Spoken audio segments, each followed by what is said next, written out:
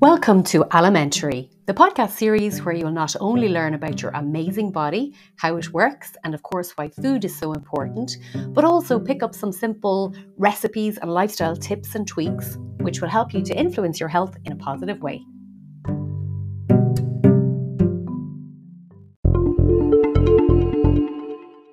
When we have our bloods taken, there are a few markers of health that we are particularly aware of and that we might discuss with our doctor. And one of those is our cholesterol level. It would certainly be noted if our cholesterol level was high. But I've often been asked, what is high, what's low, and actually how can we influence our own level ourselves?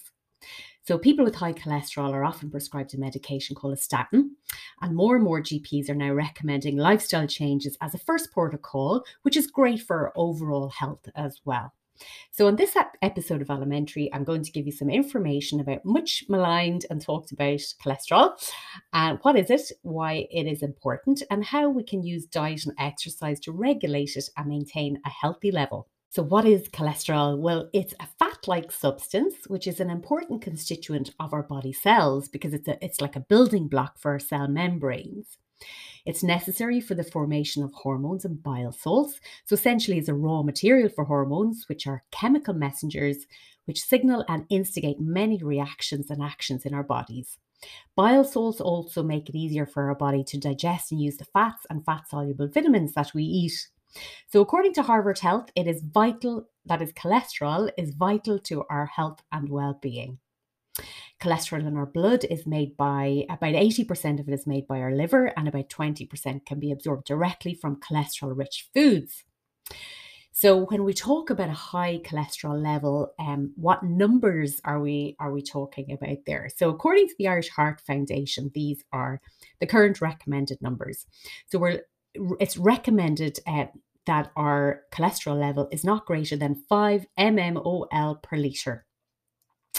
But that is made up of three. So we have our HDL, which is our high density lipoprotein, and that's considered to be our good cholesterol.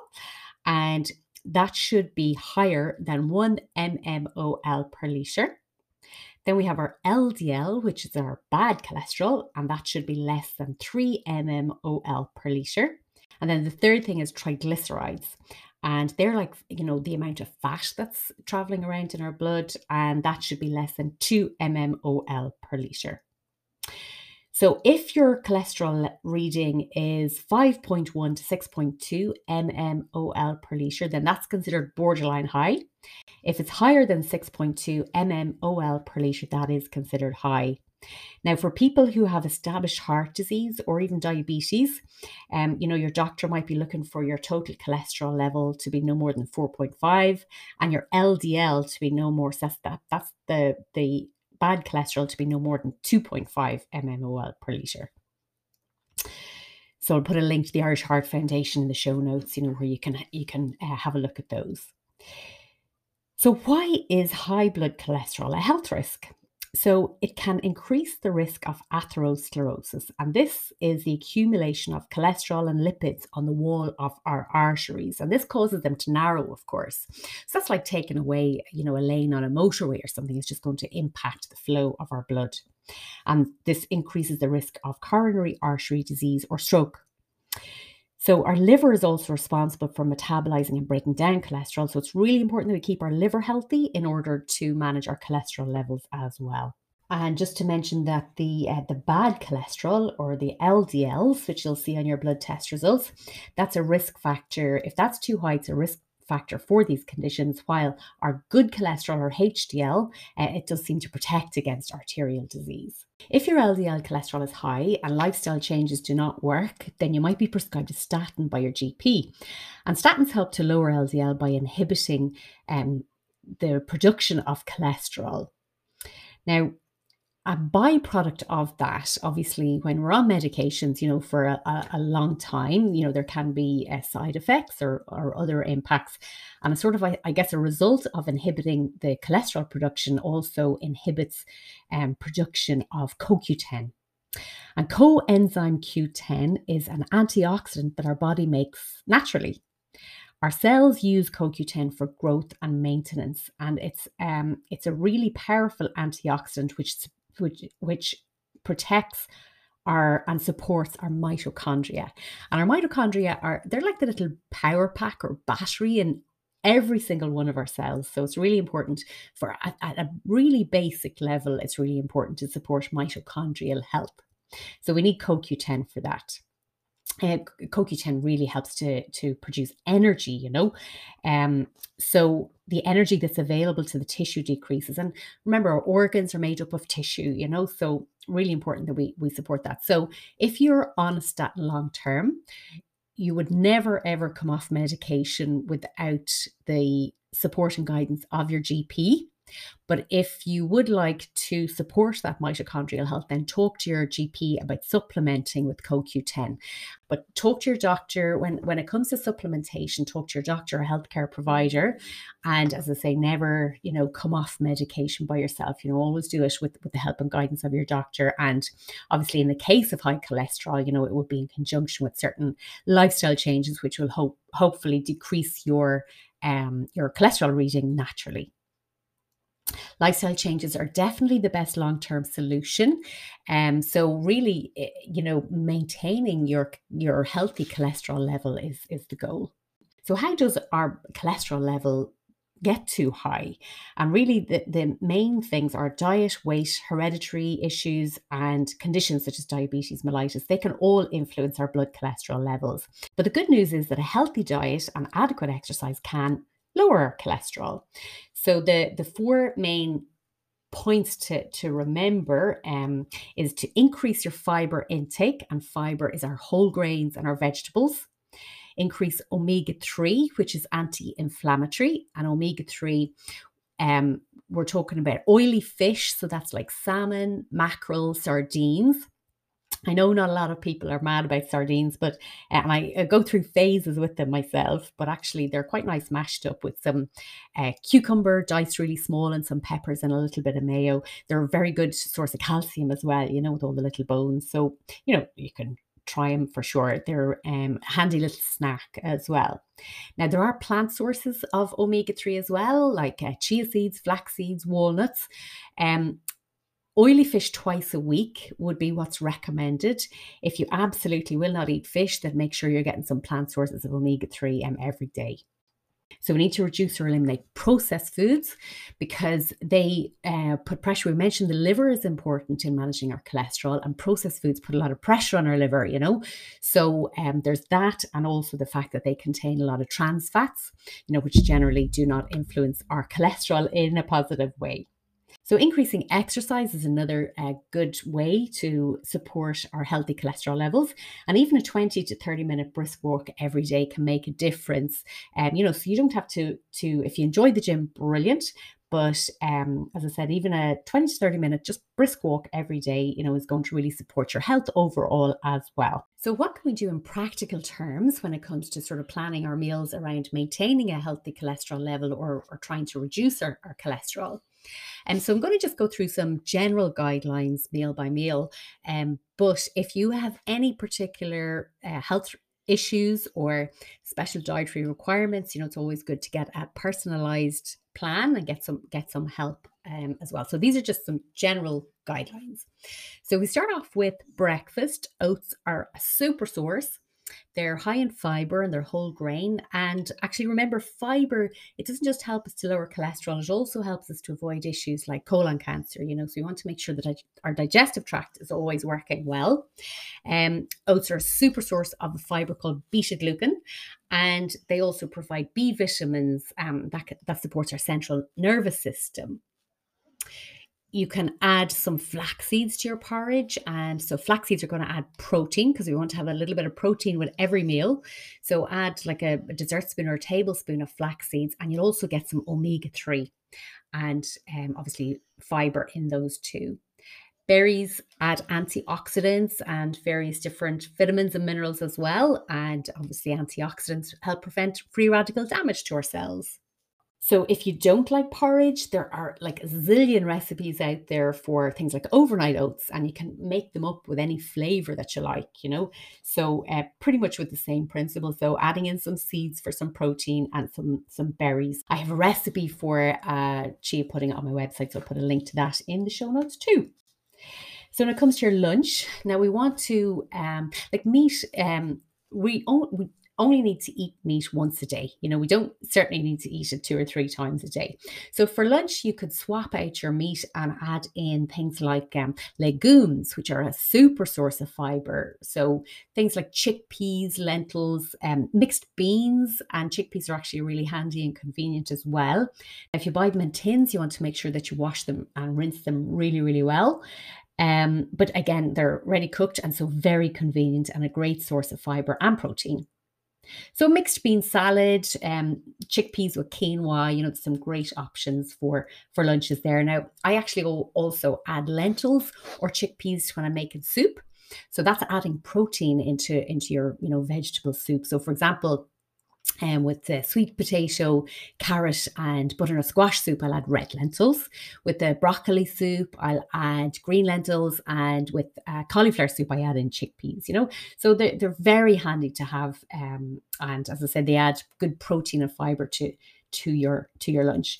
Omelets are a good idea. You can have them, obviously cook them with quick cooking vegetables like peppers and courgettes, and maybe spinach as well is lovely. So that's another very, very handy lunch. When it comes to your dinner, so we mentioned, reducing your meat. If you eat meat, reduce it to like once a day. And obviously, leaner cuts are better. Don't eat any fat or skin. And, avoid or minimize pork. If you want to eat pork, make sure it's like a pork chop. And avoid rashers and sausages. Your plate should be half full of vegetables. So that's where you get all your good fiber, and make sure that they're different colors. And that all that fiber is going to escort the LDL, the bad cholesterol, out of our blood. So we want a quarter plate protein and a quarter plate carbs. So ideally your carbs, especially if your cholesterol is high, brown rice would be a great option for your carb at dinner time. If you're having potatoes, leave the skins on because that's more fiber. And again, you could add in, if you're having curries, stir fries, you could add in things like chickpeas and beans, cannelloni beans, different things like that. So we also do want healthy fat on our plate, so like a tablespoon of olive oil in your salad dressing, or if you can have dairy, then grass-fed butter. Little grass-fed butter is fine, but we need fat in our diet because there are four really. All our vitamins and minerals are important, but vitamins A, D, E, and K are fat soluble vitamins, all really important for things like immune support, for bone health. So we need some good healthy fat in our diet. So that's as I said, your grass-fed butter, your olive oil, nuts and seeds, avocado, so really good healthy fat is important as well. So for snacks, you could make your own little trail mix. So if you buy some good organic, nuts and seeds, and pop a couple of each into a little jar to bring with you.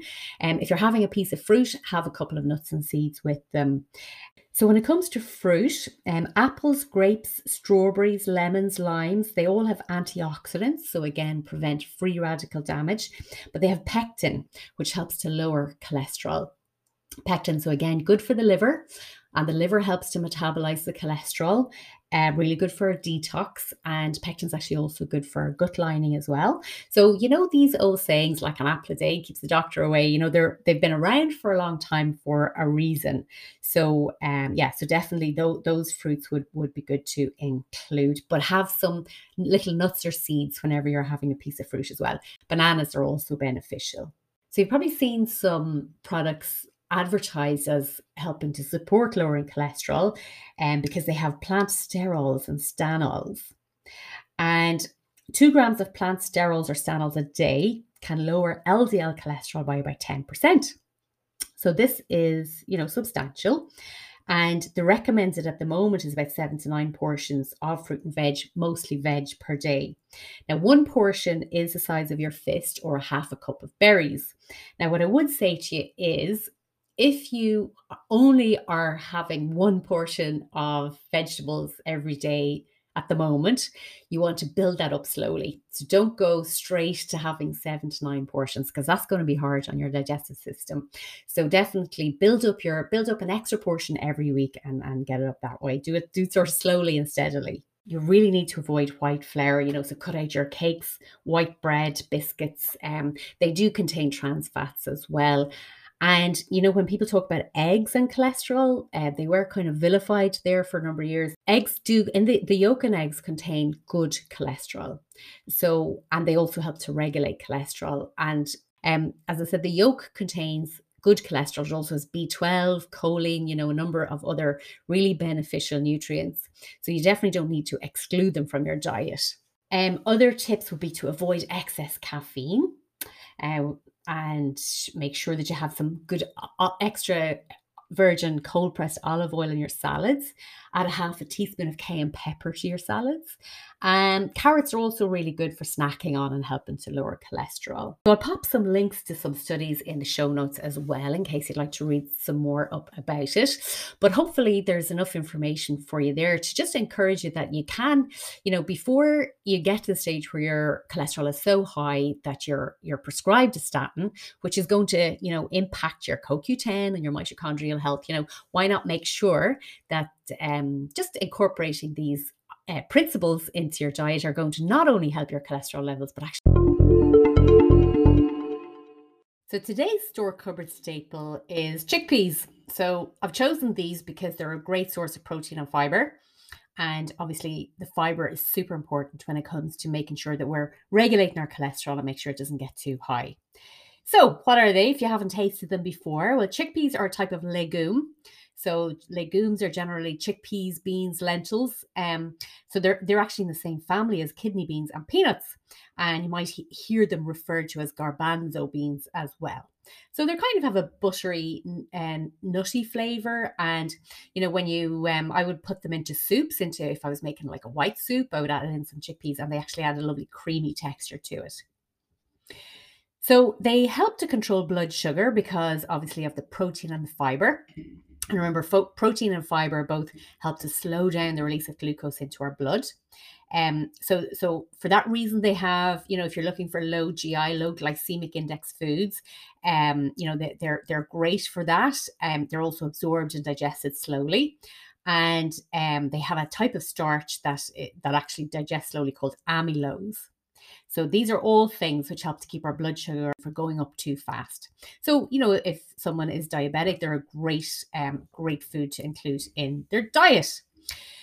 So again, that fabulous fiber in chickpeas really helps with digestion. And chickpeas have a soluble fiber. We mentioned earlier that oats have beta glucans. Well, the fiber in chickpeas is called raffinose. And so the good bacteria in our gut breaks it down so that the colon can digest it slowly. So having plenty of sources of great fiber in our diet, just obviously helps with our digestion and bowel movements and regularity. So we mentioned earlier that fiber is great for managing our cholesterol. So it really helps to lower our bad cholesterol, our LDL. And obviously, as we mentioned, then this can reduce our risk of heart disease. Another, I suppose, chemical byproduct of eating chickpeas is that our body makes a short chain fatty acid called butyrate. And this has been shown in studies to help eliminate and detoxify our system from dying cells, and sick cells, So this can help to lower our risk for colorectal cancer as well. So chickpeas may have other cancer fighting compounds too, like lycopenes and saponins. So they help to give us stronger bones because chickpeas and other legumes have calcium, magnesium, the fiber and other nutrients that we need for our strong bones. Now, it is important especially if you buy the hard chickpeas, that are uncooked. You must soak them before you actually cook them.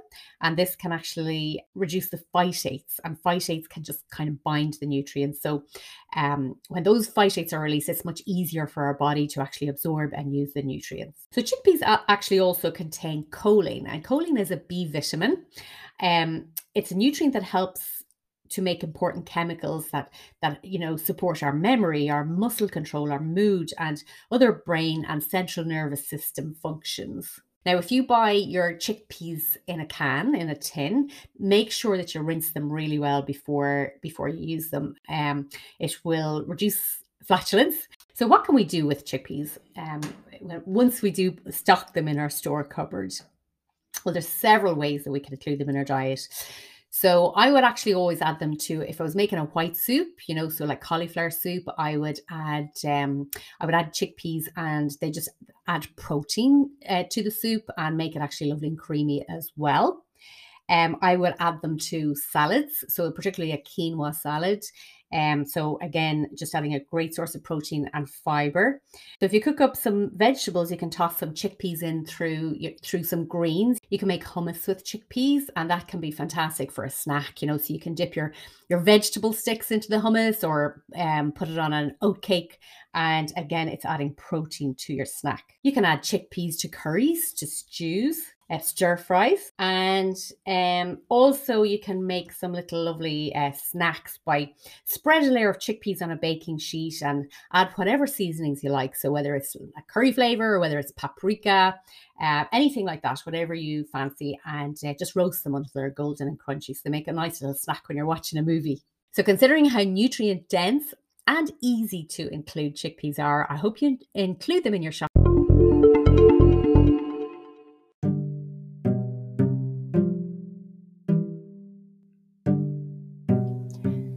Thank you for listening to today's episode.